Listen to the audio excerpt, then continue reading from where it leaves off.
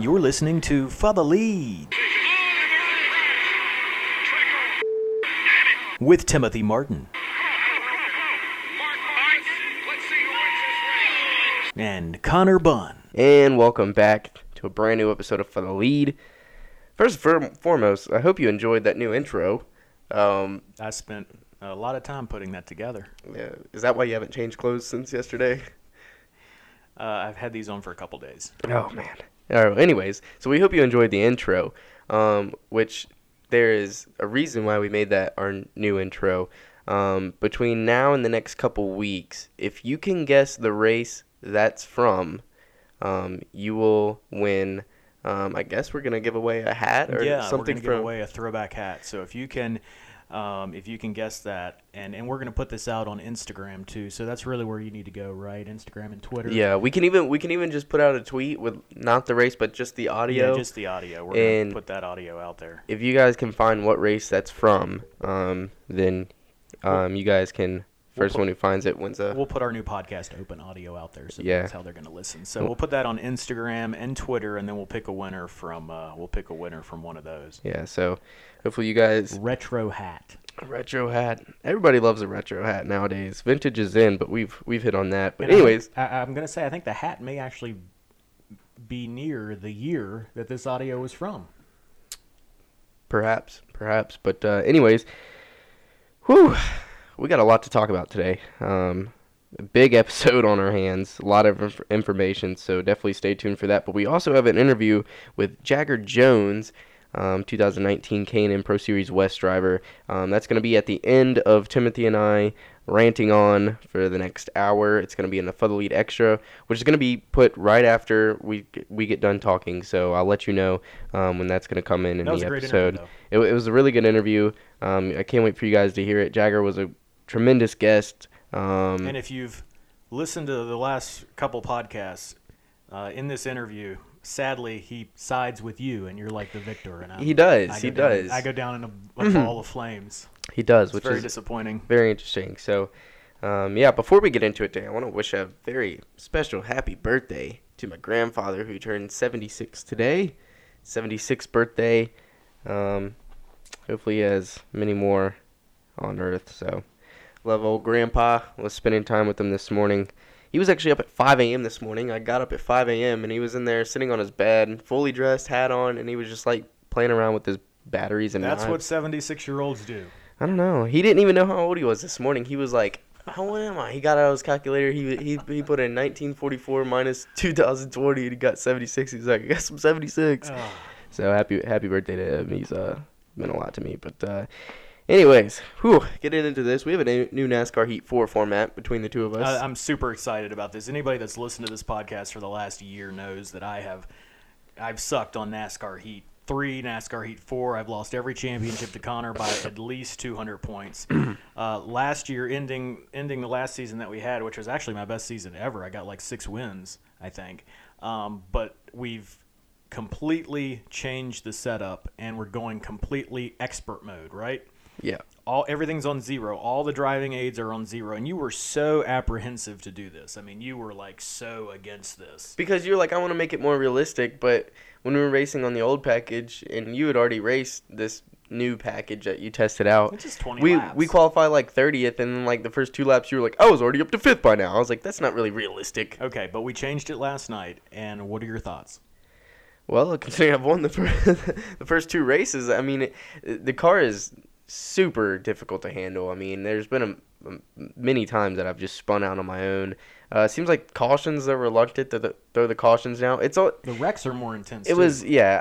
I hit the apron going down the front stretch at Chicagoland, and it picked my ass up in the air and turned me around. It seems like It's a little aggressive on hitting the apron. It seems like it's a little dramatized when you clip the apron. Now, I want to say, because you mentioned you won the first 2 races. We're actually like 4 races into the season. So I have the points lead based off of the previous races. But where was it? Where did we run the first race at last night? Atlanta. So I did actually score more. I finished second, and I got more points than you did because you didn't get any stage points in points won. And at Homestead, I actually probably was going to have a really good shot to win that race. Side by side of the line, caution came out, On the white flag. Yeah. And I mean, kind of like this weekend. We have had in these two races more close racing between you and I than we've ever had before in NASCAR heat history. You definitely can't take a lap off. You got to be up on the wheel driving. I mean, you were following me down into turn 1 at Homestead last night, and you were saying I was just you could see how loose I was it's very trying to hold on. Fingers hurt after a race. Yeah, that's for sure because you're gripping that controller. My fingers hurt. My fingers. Well, you just earned yourself some landscaping duty. It's one of the best movies of all time. I do still have a 30-point lead though, so this has never happened. Yeah, that's okay. Well, there's a lot. I have a win this season already, so it's 2-1. You got 3-1. I won the 500. No, you did win the 500, so it's 3-1. But anyways, lots of racing to go. We'll keep you guys updated. Texas is next. Yeah, Texas is next. Lots of racing to go. We'll definitely update you guys on that. But we got a lot of racing coming up this weekend, and we had a lot of racing going on this past weekend. We're going to hit on all that right now. But first, I want to start out by saying this weekend's going to be very special in the sense that William Byron and Ryan Blaney both. It's kind of funny how those two always kind of tie their names into each other. William Byron both are, and Blaney both are running tribute Kobe Bryant schemes this weekend at Auto Club. The track will also honor Kobe with a grass painting of his number, and he will also be honored in pre-race festivities. I just saw Blaney's Blaney's paint scheme right before we recorded this podcast, and man, that's a nice paint. Really cool. That's gonna sell like hotcakes. They haven't released the 24 one yet, right? Haven't released the 24 one. You can probably expect that today or tomorrow. They usually release the whole week's paint schemes tomorrow. But that 12 body armor paint scheme looks really good. And Blaney kind of had a little bit of ties with Kobe and body armor. I mean, Kobe was a big in body armor. I think he owned part of it maybe, and he got the chance to meet Kobe. But that's really cool. And I believe all the proceeds, he's doing something to where all the proceeds go to Mamba on 3 Foundation, which is Kobe's foundation. So it's really cool to see NASCAR honoring Kobe this coming up weekend in Fontana. Obviously, that's a couple hours away from Los Angeles, but definitely right there in the California mix. His daughter, what number was she? Number 2. See, that's why they celebrated 224. I think Keselowski should do something. I think he should have done something to... I think all of them should have done something. I mean, I think they're all run decal. I just saw where Suarez, he has like... I saw that, the gloves. Yeah, the gloves and the shoes. I think that's really cool. I think every driver will end up doing something. Unfortunately, Kyle won't be doing anything, but he is in the new Interstate Batteries car this weekend, which is really cool. Yeah. Really anticipated. I can't wait to see what that looks like on track. It's very, very nice paint scheme. So I just mentioned the name Kyle Busch. I would be remiss if I didn't just jump right into this. Kevin Harvick puts a $50,000 bounty on Kyle Busch following his dominant truck performance on Friday. Shoot to kill. And following that, a tweet by Marcus Lemonis, the CEO of Camping World, pitches in another $50,000 to any full-time Cup driver who can secure a ride and beat Kyle straight up in the next 4 races Kyle participates in the Truck Series. If nobody can beat Kyle, then the $100,000 goes to the Bundle Joy Foundation, Kyle and Samantha's foundation. So my question to you is, A, can somebody secure a ride? And B, can they beat Kyle Busch? And C, who could that be? I mean, I think, somebody's going to secure a ride. I think this is going to happen. I think it's probably going to happen in a few races down the road. I've heard Richmond could potentially be the race. Denny Hamlin seems like he's all in. He wants to do it. I don't know that Denny has a lot of truck experience. He doesn't. But I would say if anybody I would like to see go head-to-head with Kyle right now, it would be Denny. Denny seems like he's found a new gear in his career, and it's at Richmond, his home track. I mean, it feels right to have 2 teammates. I mean, I'd like to see more than one. I mean, if Denny's going to do it, I'd like to see others do it. I mean, the names that I have in mind are just names that they shined in the Truck Series. So Austin Dillon, Truck Series champion. Yeah. I mean, Ron Hornaday for me. Well, he's not a Cup driver though. Yeah, not a full-time Cup driver. So you've got William Byron. But who does he find a ride through? I mean, well, I know. I'd like to see Chase Elliott. He ran in the Truck Series. Somebody said John Hunter Nemechek because we know Joe could throw together. His dad could throw together a truck and put him in it. But the question lies: can anybody beat King Kyle right now in the Truck Series? I think that Denny Hamlin could potentially, depending on what ride. I don't think so. I mean, depending on the ride. Well, depending on the ride, but I don't think anybody can really. I mean, look, Denny. Of course, Denny's a great driver. Doesn't really have much truck experience, especially in the recent years. those trucks drive so much different than the Cup cars. I think it'd be really hard for a full-time driver to get in one of the next 4 races and try and beat Kyle. I think it would. I mean, I think it's doable. I think you're going to have some help. I think Denny's going to have some help from an issue with Kyle. Well, you can't wreck him. Like that. You can't wreck Kyle. Right, you can't wreck him, but you got to beat him He straight could get up. a speeding penalty. He could get wrecked. Yeah, he could have a blown. He seems to have a problem with the engines in those trucks. Well, he's won the last 7 Truck Series races he's entered in. So, I mean, okay. Let me put this to you. You're a huge Kyle Busch fan. Yeah. Denny Hamlin does this, beats him. What do you think about that? I think that's really cool. How do you think Kyle feels about that? I mean, obviously Kyle's going to be upset, but because he was already a little bit upset with this whole bounty thing. He said, well, you put a bounty on somebody, bad things tend to happen. He was like, well, what do I get out of it? And a lot of people have said Kyle running the Truck Series is really bad, but they don't look at it from a business perspective and from the perspective of an owner like he is, and how that keeps his team more relevant. And, Kevin said it best. Kevin actually defended Kyle in a slew of tweets this past weekend, saying that, he runs that series not to just go out there and cherry pick. He goes out there and runs it because it keeps his team relevant, keeps his sponsors happy, keeps money coming into his business. And it's at the end of the day, the 70 to 80 families that are working for KBM are happy at the end of the day because he's helping them all out. I'd also like to see Keselowski or Logano do it. It'd be cool if Keselowski could throw something together, but I don't know, man. I'm trying to be as unbiased as possible, but I don't think anybody can beat King Kyle. I mean, No, I think it's a challenge. I mean, number one, they're going to be going to a team that's not. There's no team that's up to par with a Kyle Busch in a truck. Yeah. So that they've already got that going against them. Yeah. So it's really going to be pure driving talent and what they can get out of that truck. Yeah. And we all know Kyle with his driving talent. I mean, it's unbelievable. I think everybody kind of would love to see in the perfect world it'd be like a side-by-side battle on the last lap. But I don't think it's going to be that, though. I think if anybody runs the series and secures a ride, I think they'll run top 5. But I think Kyle will be 6-7 seconds ahead in the lead like he tends to be in these races. Well, I don't know about that. That's he won the race by 7 seconds this past weekend. But Richmond's a little bit different if they do Richmond. It is a little bit different. Truck Series hasn't been to Richmond in quite a while. Yeah, so that could. That tells me is KBM hasn't been to Richmond in a truck in a while. So, yeah, but Kyle scoots around Richmond, so I don't know, man. It's going to be interesting to see. Definitely gives us something to talk about each week as this whole thing unfolds.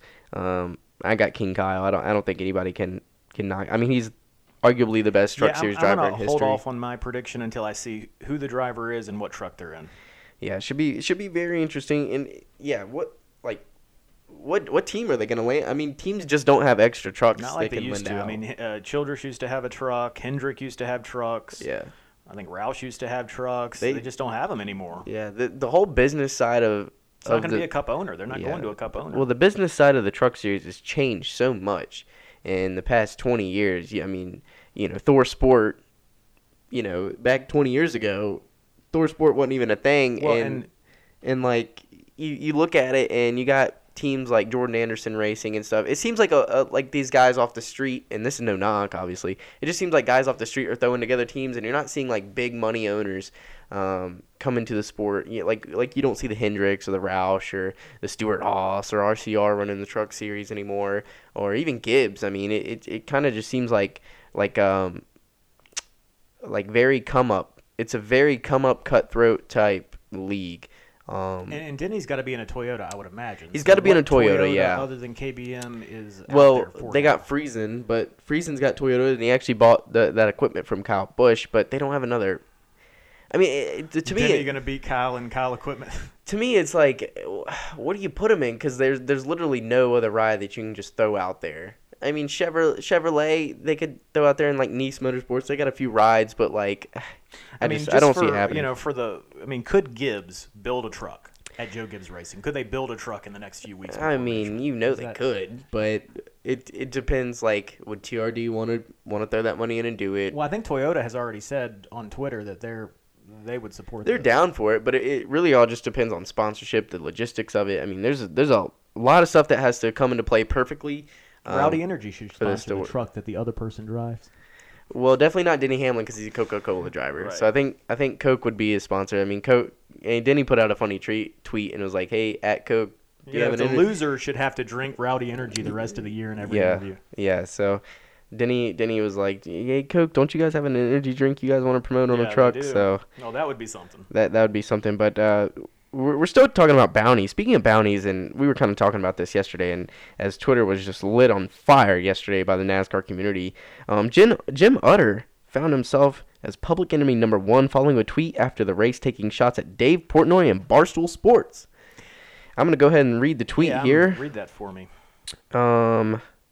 It's very interesting how this all came about. So this leads back to when Jim Utter tweeted, "What the hell is going on in the media center?" And for all of you listening, I hope that you've seen whoever that was asked that really weird question. It hurt my head. To Joey Logano, and it was in this. I'm not even gonna read it. It just makes no sense. If you wanna, just look it up. Just go to Matt Weaver or Jim Utter's Twitter. You could see it. But anyways, in Jim Utter's response to that was some whack job asked a ridiculous question to Joey Logano, probably a Barstool thing. So he immediately threw out Barstool. And Dave Portnoy, the CEO, El Presidente of Barstool, kind of came and defended his brand. And apparently this is not the first time that Jim Utter has thrown shots at Barstool. So Dave Portnoy tweeted back at him, said, "Would you please come on at Rubbings Racing podcast with Clint Boy and I on Thursday so I can emasculate you and you can beg for forgiveness. Oh, and nobody from Barstool was in Vegas." I kind of want to scroll down on Jim Utter's one of those angry old reporters, like that one person. Well, he's traditional media. Yeah, it's traditional. He's all this new media's come in and he can't really adapt, and so he gets angry. So I think he was right to say right to throw shade on the question, but wrong to immediately assume it was something to do with Barstool. Well, and my issue with this is that traditional media is really pissed off with modern-day media. A lot of them don't like the NASCAR YouTubers because they're bringing in their own wave of content, and they're bringing in their own wave of viewers who have gotten into the sport. Same thing with Barstool. Barstool's come into the sport with a huge wave of following and a big NASCAR following, and they seem to be all out in NASCAR. I mean, we saw their setup at Daytona. We see what Dave Portnoy is doing for the sport, and I think it's pissing off traditional media because they're bringing in more of a following, and more people are tuning into what they have to say than what traditional media is trying to say. And I don't have a problem with either or. I think people who support racing should support each other. I think the last thing that we need is the media going back and forth at each other like that and like in-house fighting. I don't really see the use of that. And I know Jim Utter even threw shots at him this weekend. Someone tweeted at Jim Utter and said like something about Barstool being coming into the sport and bringing in new waves, and Jim Utter tweeted back at that and said yawn. And like, I mean, he was just, how many times are you going to take shots at a big business before a CEO doesn't come out and say something, you know? I feel like Jim Utter's office keyboard is full of like crumbs and crusty keyboards. It's one of those big box monitors. I'm not here to talk bad about Jim Utter. I mean, I appreciate everybody in the media. I mean, the traditional media. I mean, I follow Jeff Gluck and I follow Matt Weaver and all the guys who have been in the sport for a while. But I think people who support racing should support each other, and I don't see the good in trying to take down big companies, big media outlets like Barstool that are trying to make their way into the sport and bring a big following into the sport. Why would we? I mean, that's like self-destructive. Trying to destroy, like, I don't understand. Yeah, but I mean, it also potentially takes away their readers. Yeah, and so from Jim Utter's standpoint, so Jim could be looking at it as, you know, all these new folks are coming in, they're taking away our readers. Well, they're pissed off because they're overlapping, they're lapping traditional media, and traditional media is, you know, it's no secret that they're on the back end now, and it's not what it used to be, and yeah. So Matt Weaver went on to tweet, "I know at Jim Utter has most of you blocked. I appreciate his unapologetic nature. You never have to question how he feels. At Barstool Sports, harassment was unwarranted, and I'm not a at NMPA member, but I hope it sends a message that a paid NASCAR partner shouldn't conduct itself in that way." Harassment? Yeah, because Dave Portnoy tweeted attack, and like a bunch of Barstool people, they They edited Gosh. they edited in someone stepping in like dog shit, and it was Jim Utter's face. Oh boy. And they edited in someone playing like racquetball, and they were hitting Jim Utter's face. Oof. And Well, I don't know how NASCAR feels about that. NASCAR's on the side of Barstool because they're wanting to bring him in. Well, right, but are they on the side of Barstool, like drumming up support to attack, quote unquote, attack a longtime NASCAR? Well, they were just beating him up on reporter. social media. I mean, Jim Utter started it. He didn't have to name drop. But now getting beat up on social media is like getting punched in the face in real life. Yeah, but you got to look back to where it was started. I mean, Jim Utter didn't have to name drop like that. No, that's what I said. And he's taking shots.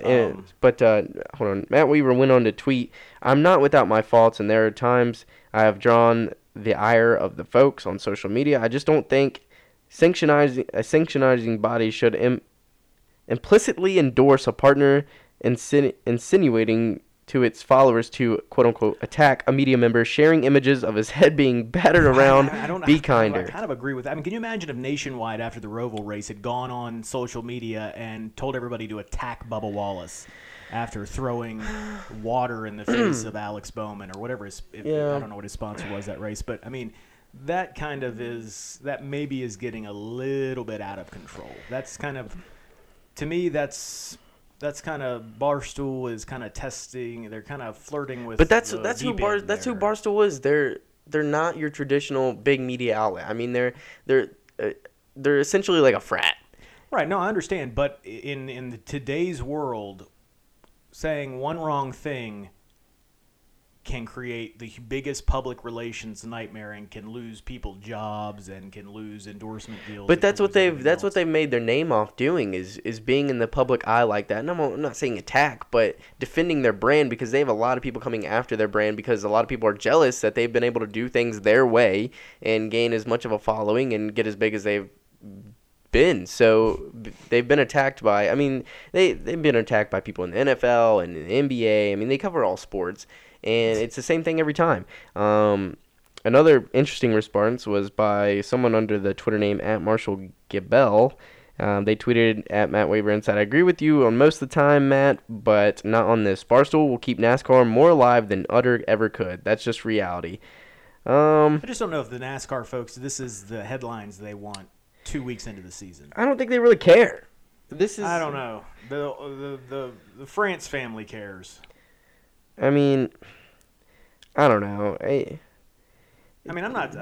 think it's kind of funny though, saying attack. But I mean, I think at some point you have to draw the line, and you just. But it goes back to Jim Utter being pissed off and being a bitter traditional media member, and him name dropping YouTubers and him name dropping Barstool. I mean, you can't throw shots at a company like that over and over again and then expect people to not stand up for each other. It seems like to me Jim Utter was just being a big bully who's jealous that they're getting more clicks, they're getting more views, and they're bringing in more people to the sport than what he's doing. Okay, so let's say Utter leaves the track next weekend and all his tires are slit. Have we crossed a line? We definitely crossed the line.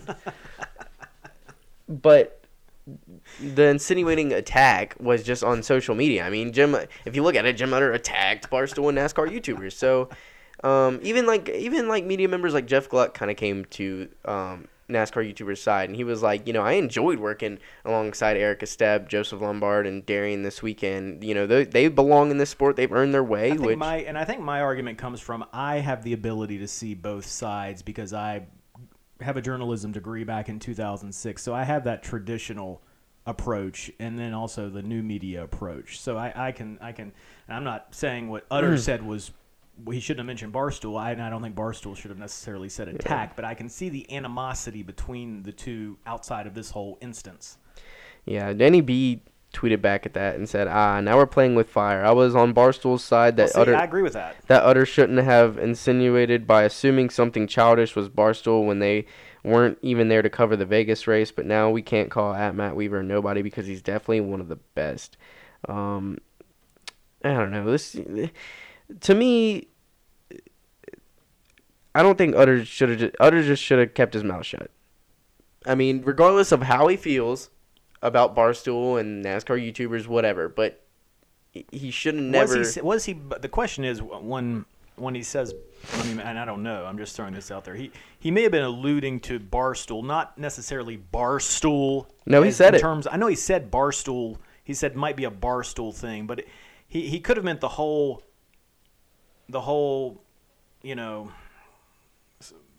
surroundings of Barstool. I'm trying to find the right word. What Barstool, the followers that Barstool has, that type of following, those type of followers.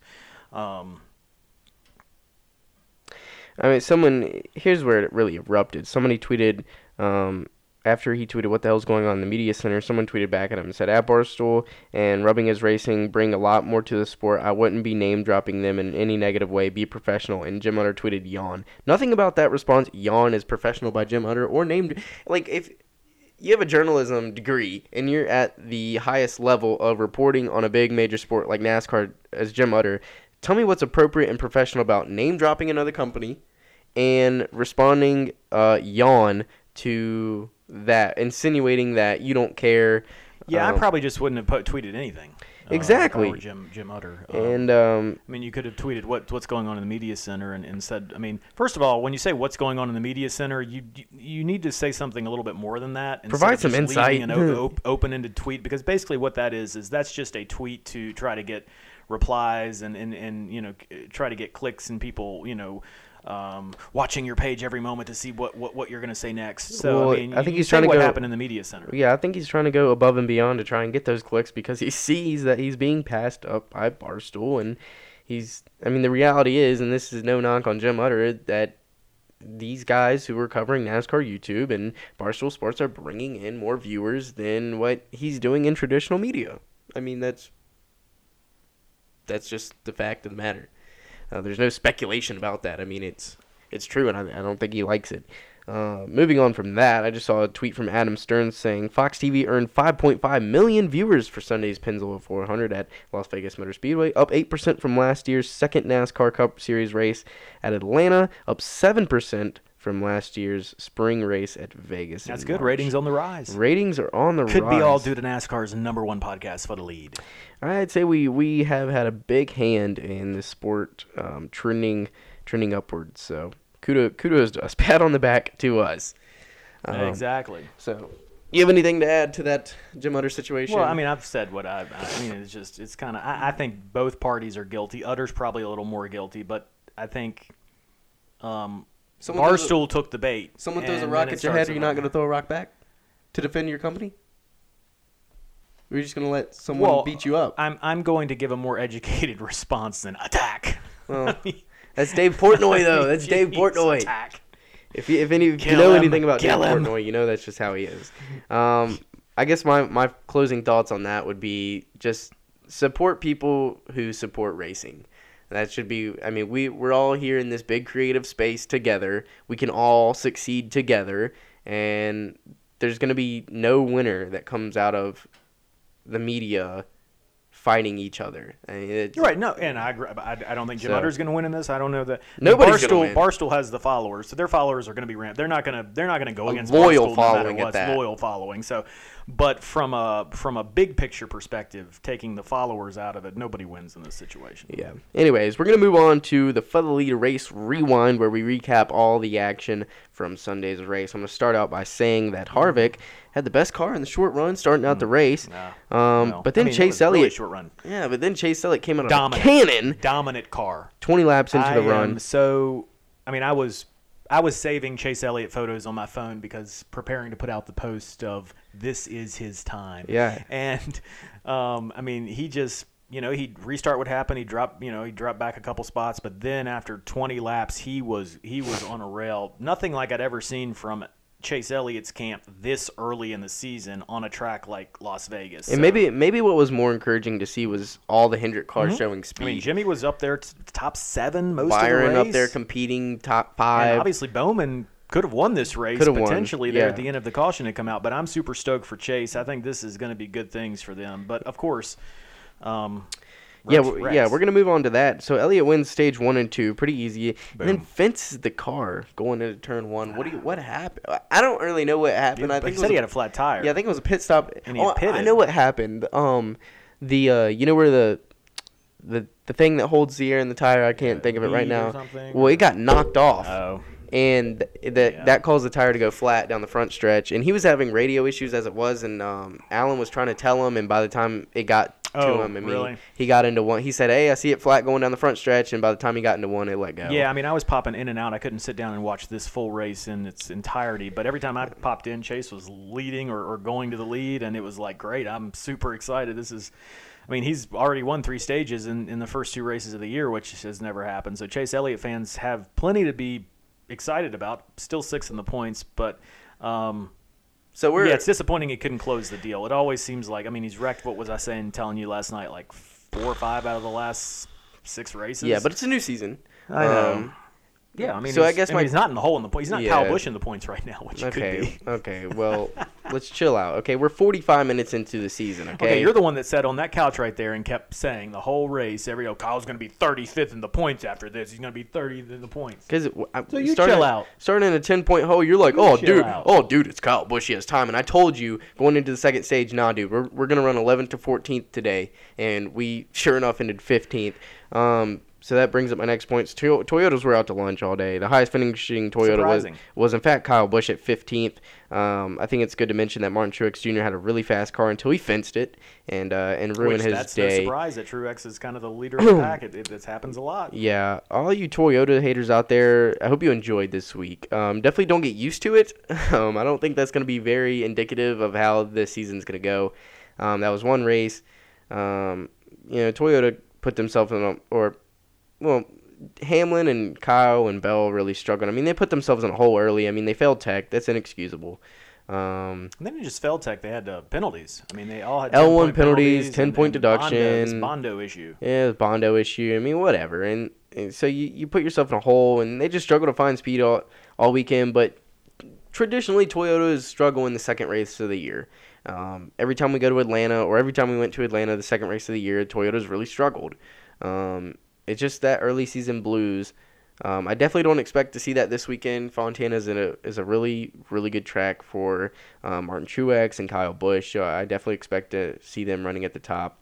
I know, speaking from Kyle's standpoint and listening to his Scanner R race, I mean, they just couldn't get a grip of the handle. I mean, the handling was super bad. They were loose in, tied off, no grip in the middle. It was plowing at one point. And then once they got the handling fixed, it just couldn't find any speed in the car and having to come through traffic and all that stuff. I mean, it was just a very, very down day for Toyota, which you're gonna have that every once in a while. But definitely that's not expectations. I'll clear this right now. Hendrick running all 4 of their cars in the top 10. That's not to say that they're gonna do that all season. And Toyota running all their cars out of the top 15, that's not saying that's going to be like all season. I mean, we're 45 minutes into this season. I understand people are happy. I was really happy to see Byron run well. Hate to see what happened to him at the end. Toyota's ran like shit, but I know that that's not going to be indicative of how this season's going to go. So I think everybody should just chill out and, everything's going to be okay. So, moving on. Ryan Blaney was leading with Alex Bowman catching him with 6 laps to go, and Ross Chastain, who was driving the 6th car this weekend, actually raced pretty well in the first 2 stages. Spun out on the apron on the backstretch, causing a controversial caution, and that led to a restart. But before the restart, we had Blaney, Bowman, and a slew of other cars pitting, which left the 22 and the 24 out in the lead as the leaders, with the 21 behind them. And then on the last restart, tends to be what people like nowadays, total bullshit chaos. Byron went from 2nd to 22nd in less than a lap, with Matt DiBenedetto cutting his tire, being super aggressive on the restart, and we have total bullshit chaos. Race ends under caution, Joey Logano wins. Your thoughts? Yeah, it was disappointing. I thought it was a great race. We disagree on that, obviously, but And I think, and I mean, I'm gutted for Byron. I feel like they interviewed Matt DiBenedetto. Nobody ever wants to be critical for some reason of Matt DiBenedetto, and they interviewed him after the race too. And same with Stenhouse. I mean, if you're a true reporter, I mean, you're not. And DiBenedetto dives down below the apron in turn 1 to pass Byron and cuts his tire down. He didn't do that below the apron. He went up on him because Byron restarted on the outside. So he went up and hit his But left rear. Benedetto's car was below the apron. Yeah, it was below the apron at one point, but he went up and hit the left rear of Byron. Right. Yeah. But if he's going to do that and then cut the tire down, which ultimately ended up causing the wreck and having Byron finish 22nd. You're going to ask DiBenedetto about that after the wreck. Why are you not asking DiBenedetto that after? Well, why is it all roses for Matt DiBenedetto? Same thing with Ricky Stenhouse. I mean, he makes it 5 wide on the backstretch and splits a hole that you could barely put 3 pieces of paper through, cuts the tire of the 12. I mean, it sent the 12 back to 11th, and I mean, the 47 was aggressive. Never heard anybody ask him about that after the race. I don't get it. I hate these restarts. I'm not a fan of this package. Anybody who's listened to this podcast over the last year knows I hate this damn package. I hate tearing up race cars, and I hate seeing people who restart with 2 to go, second, go from second to 22nd in less than a lap because people have to be, quote-unquote, overly aggressive and cut their tire and ruin their day. So, yeah, I don't like it. But we asked you guys on Twitter after the race if you guys thought it was a really good race. And 84% of you said it was a good race. 16% of you said no. You thought it was a good race. I'm the minority. I mean, there seemed to be a lot more close. The pack, from leader to 10th, seemed to be a lot closer than last year. Because I went back and looked at last year's, and Harvick was out there with or whoever it was out there with a 6-7 second lead. And it seemed like the restarts last year were crazy, yes. The restarts this year were crazy, yes. But it seemed to me that the cars stayed a lot closer together this race than they did last race. Well, let's note that it's not package based. It's Chevy got a new car and they were able to compete. Yeah, I mean, right. You're right about that for sure. Yeah, I'll say I'm the minority. I don't like this package. Was it a good race? Sure. I mean, whatever. We had side-by-side battles, but at the end of the day, we had 7 cars on the hook after the race because we got to tear up a bunch of shit on the last restart. I'm just not a fan of that. I'm not a fan of, all right, let's throw all these balls in the thing and let's just twist them all up and see who wrecks at the end, see who comes out. I'm not a fan of that. I don't like seeing cars get tore up. I'm gutted for guys who have a really good car all day and restart second and a bonsai move like that. You know what a move like that got Brad Keselowski at Texas? Beat the fuck up by Jeff Gordon and his pit crew. We don't see that nowadays. Nowadays it's, oh man, that was good racing. We just junked each other. That exact same move that cut the 24 in Texas in 2014 got him beat up by Jeff Gordon. It's a lot more on the line then. A lot more on the line, but still, if I'm racing top 5, top 10 all day, and I'm starting second on the last restart with Byron's the type of person yet that's going to go beat up Matt DiBenedetto. Right, and I'm not saying Matt DiBenedetto should get beat up, but all I'm saying is I don't like this. I think this is total BS. We should not be tearing up as much cars as we are on the last restart with 2 to go. And guys should not be going from second to 22nd when they've been running in the top 5 all day over some stupid move like that. I mean, I don't get it. Like I think Brett Griffin said it best on Darrell McClear. Guys are racing nowadays like they're not afraid to get hurt. They're throwing blocks like they're not afraid to get hurt, and they're racing like they're not afraid to die. And until someone gets seriously hurt, and until someone actually dies, maybe guys will change their way, but this package forces guys to have to race balls to the wall fearlessly to where somebody's going to get hurt. So that's all I'll say. I don't know if somebody's going to get hurt at Vegas. I mean, well, these cars are looking new, and these cars are so safe. I'm not saying Vegas, but, I mean, we could have had a tragedy on our hand at Daytona. And I think the restrictor plates are really the only tracks nowadays where you're going to have it's that big-ass serious injuries. It's that big spoiler. I mean, you could have concussions at some of these smaller tracks. You could have some freak thing happen where something flies through the window net in a crash. I don't know, but I mean, it's just not as common as it was. Yeah. So they're racing this way because they know they can't get hurt, pretty much. Well, they think they can't get. I mean, there's always the possibility, but I mean, to me, it's total BS chaos, and I'm not a fan of it. And am I the minority? Yes. Do I care? No. I don't know. I'm not a fan of that. And like even people who were, I mean, even if you're a Blaney fan, I mean, how do you like this? I mean, your guy's leading, comes down pit. I mean, he's a sitting duck as a leader right there when the caution comes out. But I mean, he gets split 5 wide by none other than who Ricky Stenhouse, tire cut, finishes 11th. With it seems like this is going to be a common factor to happen. I mean, it seems like back in the day. Can you quit rubbing your beard on the microphone, please? It seems like we saw this maybe once in a blue moon until we got this package, and now it seems like a reoccurring theme. Like if I'm starting on the front 2 rows on the last restart, I'm thinking how I'm going to get junked, how someone's going to cut my tire, and how I'm probably going to go head onto the wall. Tires mean nothing. Pit road strategy absolutely means nothing. Joey Logano restarted with 35 lap old tires. William Byron was on way fresher tires than him.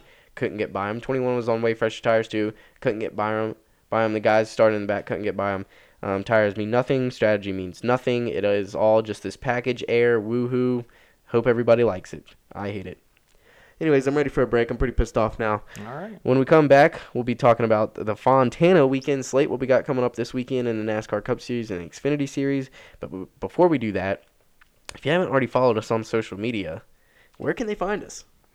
On Twitter at Fah The Lead, on Instagram at Fah The Lead, on Facebook at Fah The Lead, email fathelead@gmail.com, YouTube, Fah The Lead. If you're Jim Utter, I'll be waiting for an email, because I'm sure he's one to email. There was actually a rumor that he's gotten media members' cars towed before from the track for parking in his assigned spot. That's a rumor. I don't know if there's how much truth there is to that, but if that's the case, holy shit. At tracks. It doesn't make any sense. I don't know. But anyways, we're going to take a break. Crash. Trouble. Tired of reading through stories that don't matter to you online? Do you need an app that gets you and what you want to read? Well, download Flipboard today. Flipboard curates the world's stories so you can focus on investing in yourself, staying informed, and getting involved. Go to the App Store, type in Flipboard, and you can download it for free. And welcome back to Fah The Lead, episode 8, season 2. So now it's time for that time of the podcast. We get into the Fontana weekend slate. We just started kind of this segment and this breakdown last week after Daytona. So we're going to continue this throughout the season. So coming up this weekend, we got the Xfinity Series and the Cup Series are in action. This weekend, the Xfinity Series will be racing on Saturday. Cup Series will be racing on Sunday, obviously. I looked at the weather. Guess what's in the forecast for Sunday? Rain. Yep. Jeez. Seems to be the theme of the season so far. Gosh. Yeah, I know it's stupid. When does it ever rain in Vegas?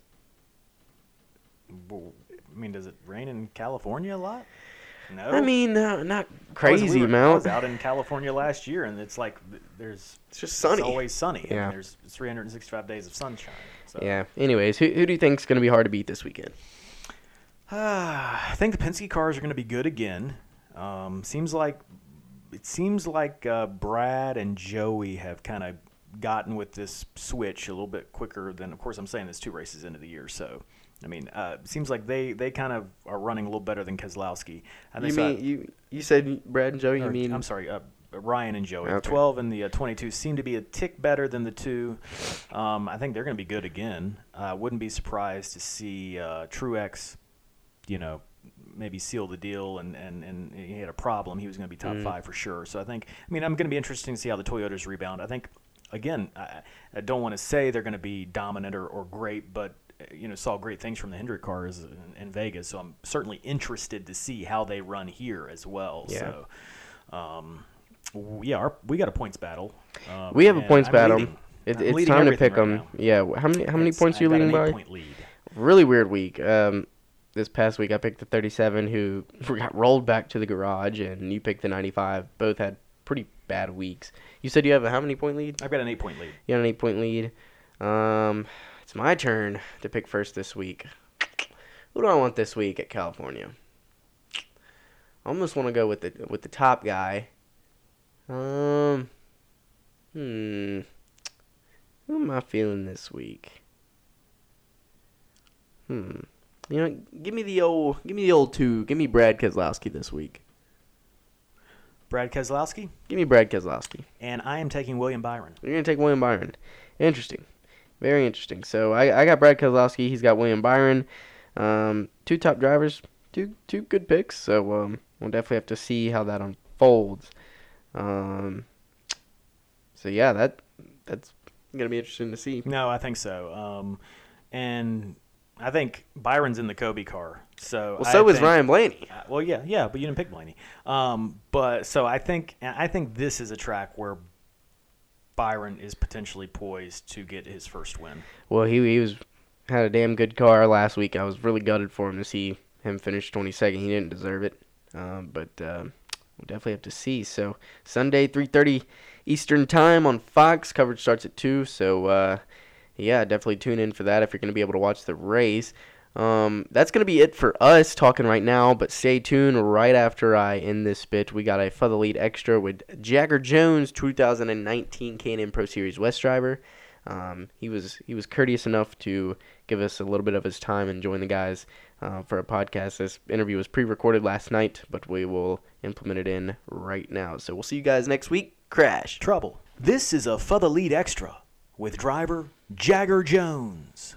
And welcome back to Fah The Lead. We are excited to welcome now on the phone racer Jagger Jones to the podcast. Jagger, thanks for being with us. Yeah, for sure. Thanks for having me on, guys. I got to say, first and foremost, I love that name. That's like the ultimate racing name. Has anybody ever told you that? Yeah, I hear just at least every week, I would say. How did your parents come up with that name? So my last name's Jones, obviously, and they always say that's a pretty boring, average last name. So if you have your last name Jones, you got to have an interesting first name, and just about everyone in my family has a J name, so they wanted to stick with that. And they say I'm not named after Mick Jagger, but I bet you that's where they heard it. Okay. Interesting. So taking a look at your 2019 stats from the K&N Pro Series West Series, you had 1 win, 8 top 5s, 11 top 10s, and you led 248 laps. What do you feel like you could take away from last season? Where could you have improved? What do you think you did really well and that you can take with you moving forward? Yeah, for sure. Last year was a good step for me, for sure. 2 years ago, or the past 2 years before that, I started racing late models and really was learning to race on oval cars, and then jumped into the K&N series last year, the West series, now ARCA West, but last year with Sunrise Ford, and it was my first time in a full-body stock car. We didn't get a ton of testing before the season, and really even throughout the season. So most of my learning was done those first few races. We definitely, like you said, we got that first win, which took a little bit more than I really would like. We got really close a couple races, like Vegas, Colorado last year at the beginning of the season, and then just had a little bit of bad luck, a little bit of mistakes on my part. All of our parts, no excuses to be made. I didn't close out very well the first few races in the year. And I think that was definitely one thing I learned, was how to get it done, how to finish a race for Bob Zero to walk to the end, from the green to checkered flag, how to put it all together. And I think that's one thing that I really learned in the K&N series last year. And of course, learning how to drive those a bigger car, a bigger, heavier car like that. Watching the K&N series last year, it was pretty evident that the intensity was ramped up to a whole nother level as the races got on into the season. If my memory serves me right, you had a little run-in with Derek Krause, even Haley Deegan at times. How would you describe what it was like racing the top competitors in that series from week to week? Yeah, for sure. It was definitely different than a lot of things I've experienced before. I think when you put three up, more than three, but between me, Haley, Derek, my teammate Trevor, when you put a bunch of upcoming kids like that, I would say that we're all on pretty equal levels, driving-wise. Like, we were all very competitive with each other, and that really showed because we were racing each other for wins week in and week out, and we were really the name in the series. It wasn't like there was 10 of us, so you'd be racing different guys every week. We were battling each other every race, just about every lap. A group of about 4 of us were all racing, so it definitely escalated to some heated moments. Yeah, like you said, Haley got into me a few times. I got into her obviously a few times. Same with Derek. Derek decided to kind of move me out of the way and spin me for, I guess you could say, for the win in Meridian. Most of it was just racing. I mean, I don't think any of us were going out there, showing up to the racetrack, planning on wrecking whoever was in front of us. It was more heat of the moment deals, just trying to win races. Like I said, you put up a bunch of upcoming up-and-coming kids who know that this is their shot to make it in one series and good equipment, racing for wins. That's going to happen no matter where you're racing. So I think that's just the nature of it. It definitely sucked getting the worst end of it a few times, but eventually we were able to kind of overcome some of those races and were able to get that win for sure in Roseville. I mean, I thought you had a great season. I mean, if you look at all those stats, I mean, first season in there, I thought those numbers were really good. Where are you at now? What are the current plans? Because you're not currently running in that series, is that right? Yeah. So this year, at the end of last year, we were kind of going through our decisions, and we don't have I don't have. My grandpa definitely helps me, and my family definitely helps me, but we're just not really in the position to pour millions and millions of dollars into my racing program, like a lot of other people are doing, and no blame or anything to them. That's just the nature of our sport. I think right now a little bit, unfortunately, and that's how a lot of it's working. So we kind of weighed out our options into last year. If we were going to stay on the West Coast, go somewhere East Coast, try to put what we thought was best. And we ultimately thought trying to get out of the West Coast, try to do more of the East Coast races or the main ARCA Series races was better for my career, better for me, gave me better opportunity long term. And what we knew it was going to be a stretch to put it all together, and we're still working on getting the deal together. We just ultimately thought that we're just not necessarily wasting our time, but really more with the East Coast, where a little bit more opportunity will be for me going forward, and that's the best plan for us to make it to where I want to be in my career, and that's racing full time in the Cup Series. So we're still trying to put some deals together. We're always looking for sponsors, looking for an opportunity for me to do some races this year, and we're still working on that. And I saw that you were, I think, down at Daytona for the 500. We were down there too. That was just a kind of an unbelievable race from start to finish over the 2 days. But is part of this being in the Cup Garage, kind of making contacts, meeting people, and getting your name out there? Yeah, for sure. That's a huge part of it. I think racing is as much of a business.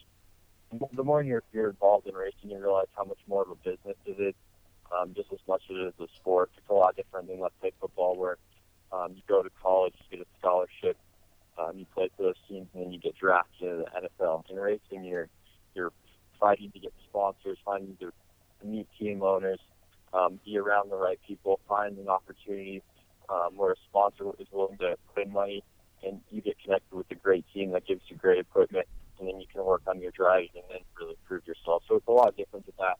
And I think, of course, going to Daytona and talking and meeting people, making new relationships and talking to people that I already know, I think that's huge, and that's one of the reasons I was there. And also, it was also whether I'm racing or not, or meeting people, just being there was pretty a good feeling for me to have, to kind of see where I want to be in the next 5 or 6 years, and just experiencing the top race of our sport was super cool for me.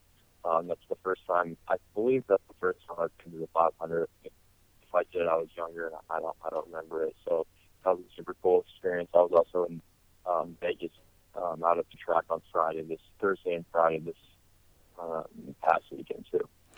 Are there any drivers in the Truck Series, Xfinity, and in Cup Series that you pinpoint and look up to, driving style wise? Yeah, for sure. I really look up to Jimmy Johnson. He's been personally a huge help and mentor to me, especially this last year. He's been helping me a lot, trying to work with me to see what we can put together for me. And he's kind of jumped on that's kind of one of his projects. He's been helping me. Once he retires, he really said to me, which is I'm really thankful for, that he wants to help me, kind of like Jeff was able to help him back when he was getting started in his NASCAR routes. So I obviously look up to Jimmy Johnson a ton as a person and as a race car driver, 7-time champion. Really speaks for itself. And there's definitely other kids that or people a little older than me that even haven't made it to Cup that I look to for like some of their driving styles. I definitely think Sheldon Creed is one of those guys who has a lot of talent that I've known. He's actually helped me a little bit out last year in the Dirt Vegas race. He gave me some good pointers and advice that I really took to help me almost go win that race. So he's someone that I think he's got a lot of talent and someone that I'm friends with, and also a lot of other guys I look up to. Kyle Busch for sure, just trying to study him. He's always and I think I look up to him because anytime he shows up at a racetrack, he's in contention to win the race, and that's something that I feel like if I could study him and we'll drive just a little bit of like he does, then I'll be pretty set. But yeah, obviously, a lot of guys I look up to. As a young driver, if we all know Kyle Busch is, as an owner, well, first off, as a driver, I mean, he's incredible, arguably the best in the sport right now. But as an owner, he's had the reputation of being extremely tough on his drivers, extremely tough on his employees, and even Truck. I mean, I don't know if you watched the Truck this past weekend, but, and I quote, he, at one point in the race, called his Truck a fucking turd. As a young driver, would you prefer to have an owner like Kyle Busch, where he's very hard on you all year round, or say an owner kind of like how Dale Jr. is, where he's kind of on the backside, lets you make your mistakes, but he's there to lean on?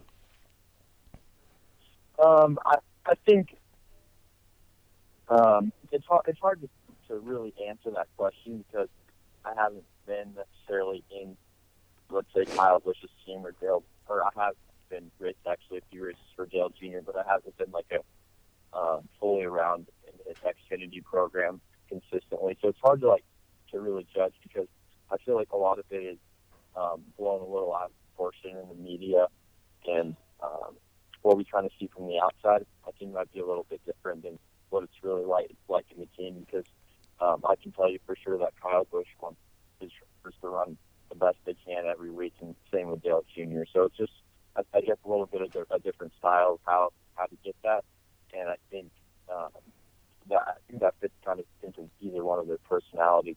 Like Kyle's obviously, he's hard on himself when he doesn't run well. He's also hard on anything else that anyone else does around him. And I think that's just how competitive he is. Where Dale Jr. is maybe a little softer spoken, a little laid back, and I don't know, a little more relaxed per se. And but they still both have the same motive, I believe, just like every team owner. They want their cars and their drives to run as best they can every week. So it's hard to make that assumption without being in both of those programs. And this is kind of another kind of a hypothetical question here, but Connor and I debated the last couple podcasts ago about and you seem like the perfect candidate that can maybe tell us which one's right. Connor was asking the question: if you were an up and coming driver, would you rather have 5 races in a KBM truck, or would you rather be guaranteed an entire season in a much less funded truck? What do you think about that? Which one would you prefer? It's hard to answer, going back to my last question, but I feel like if you're fighting for wins in a little less competitive truck, if that less competitive truck with a full season could still contend for wins, contend for top 10, then I think that's really the way to go.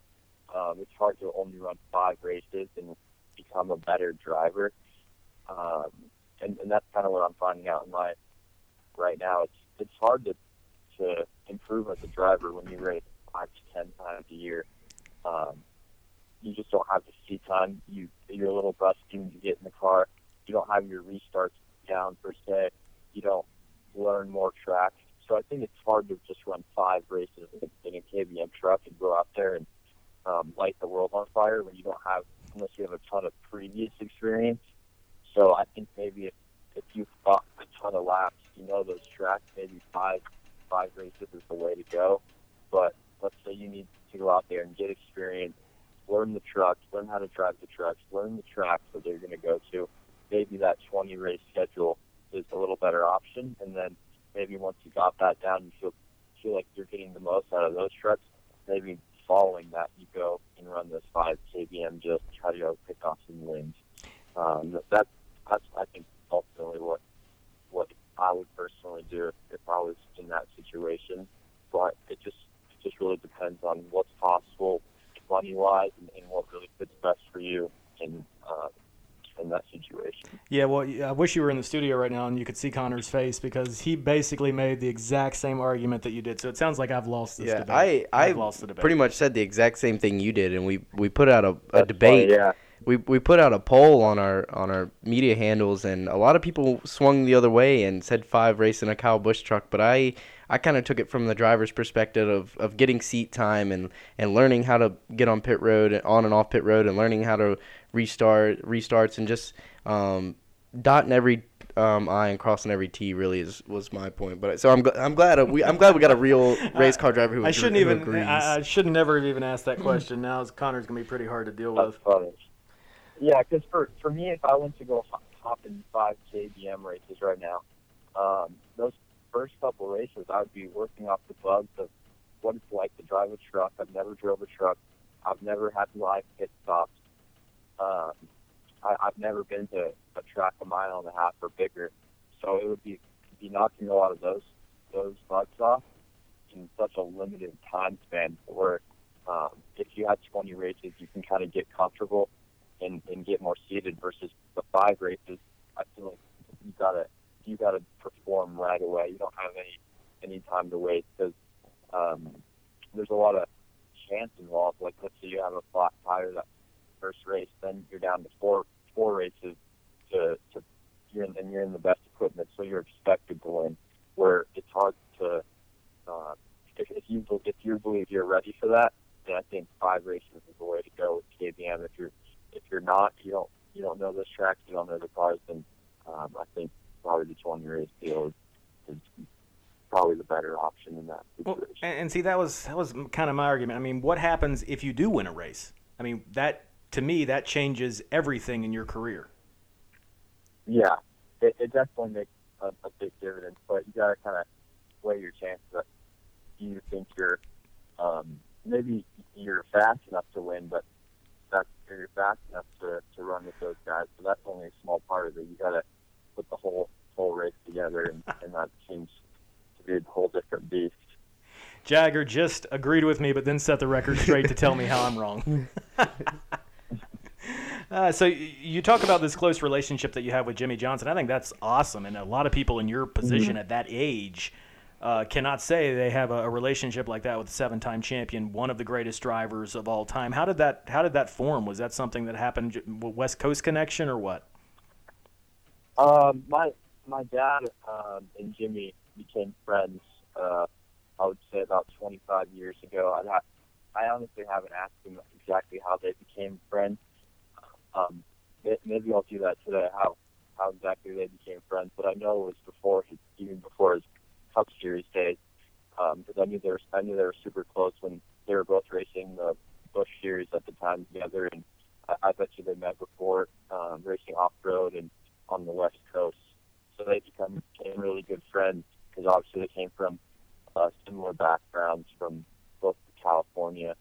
So they became really good friends, and then Jimmy, I was racing when I was younger, and me and my brother were both racing, and then about 2.5 years ago, my dad and Jimmy said they obviously stayed in touch, and Jimmy said that he wants to help, and since then he's really been definitely a huge help to me, and now it's kind of just grown. We've kind of made our own relationship, and he's been a really good mentor to me. And like you said, yeah, sometimes it's hard for me to even believe, because I grew up watching Jimmy Johnson and win championships and win races, and to have him helping me is just something I'm super thankful for. And you mentioned your brother racing. What's that like to have a sibling, in the house that you're near age with, and you're both racing? How's that relationship? Yeah, my brother JT, he just turned 15. He's been racing late models last year. He actually took over my ride when I moved back and ran K&N this past year. So it's great having a brother that has the same interests, and you can get along with. Like I'll go to his, drive him out to his races in California, in Vegas, and when I'm not racing, and kind of take a step back and stand and watch and give him advice when I think he needs it, and try to motivate him, and he'll obviously do the same, come to my races and help me out a little bit if he can, and learn from me, and I even learned watching him. So it's great having him doing that, and or having a brother doing that. We used to race go-karts against each other. We haven't raced like head-to-head against each other since, I think the last time was go-karts when we were a lot younger, but hopefully one day we'll be racing together, fighting for wins and championships in some NASCAR series one day. That'd be pretty awesome. We'll certainly be following that. Kind of as we wrap this up, obviously you're a NASCAR Cup Series fan. What is Jimmy Johnson your favorite driver? Is he the household favorite, or who do you pull for on Sundays? Yeah, Jimmy Johnson is definitely a household favorite. I'm a Larson fan for sure. I think he's really talented. I like the whole Hendrick team. I've been rooting for them since I was a kid, so those are my guys. All right, very good. Well, Jagger Jones, best of luck to you. We hope to see you out on the track this year and see your progress, because the numbers you put up last year in the K&N series, I thought were, as I said, pretty impressive, and I look forward to seeing you back out on the track soon. Yeah, well, thank you, and to the listeners, all of you guys, if you want to follow along with what I'm doing, what I'm racing this year, you guys can follow me on Instagram, Twitter, Facebook. I'm posting a lot of stuff on there. So thanks for having me on. All right, Jagger Jones, thanks for being with Appreciate it, man. I love that name. Jagger? Why couldn't my parents have named me Jagger Martin? I don't know. Jagger Jones. JJ. It's like Jimmy Johnson. Yeah. JJ. Yeah, JJ. Great kid. I mean, last year's numbers were, I thought, really impressive, as I said in the interview. I mean, it's kind of I'd love to have numbers like that. Yeah, especially in that very cutthroat series that was K&N West last year. So. But he's made the decision to kind of go East Coast now and kind of look for opportunities there, and that may be the right way to go. So, and we'll be certainly watching. We're starting to add names to the list that we're watching their careers, and he's certainly going to be another one of them. Yeah, he's definitely one of them.